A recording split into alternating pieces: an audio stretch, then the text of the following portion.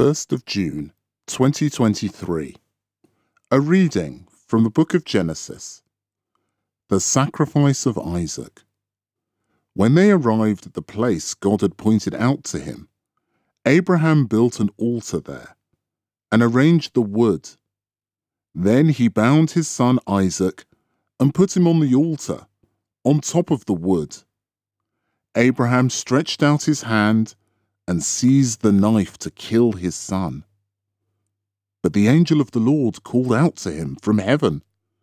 "Abraham, Abraham," he said. "I am here," he replied. "Do not raise your hand against the boy," the angel said. "Do not harm him, for now I know you fear God. You have not refused me your son, your only son." Then looking up, Abraham saw a ram caught by its horns in a bush. Abraham took the ram and offered it as a burnt offering in place of his son. Abraham called this place, "The Lord provides," and hence the saying to get today. On the mountain, the Lord provides.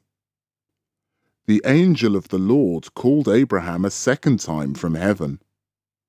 "I swear by my own self, it is the Lord who speaks.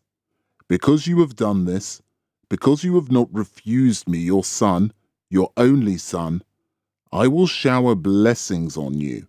I will make your descendants as many as the stars of heaven and the grains of sand on the seashore. Your descendants shall gain possession of the gates of their enemies.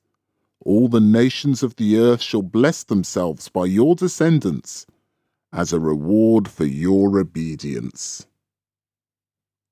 The word of the Lord.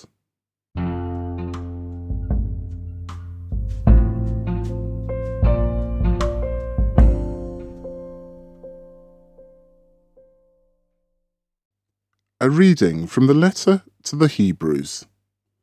God's will was for us to be made holy by offering of his body made once and for all by Jesus Christ. Bull's blood and goat's blood are useless for taking away sins, and this is what Christ said on coming into the world. "You who wanted no sacrifice or oblation prepared a body for me. You took no pleasure in holocausts or sacrifices for sin. Then I said, just as I was commanded in the scroll of the book, God, here I am coming to obey your will." Notice that he says first, you did not want what the law lays down as the things to be offered, that is, the sacrifices, the oblations, the holocausts, and the sacrifices for sin, and you took no pleasure in them. And then he says, "Here I am coming to obey your will." He is abolishing the first sort to replace it with the second. And this will was for us to be made holy by the offering of his body made once and for all by Jesus Christ. The word of the Lord.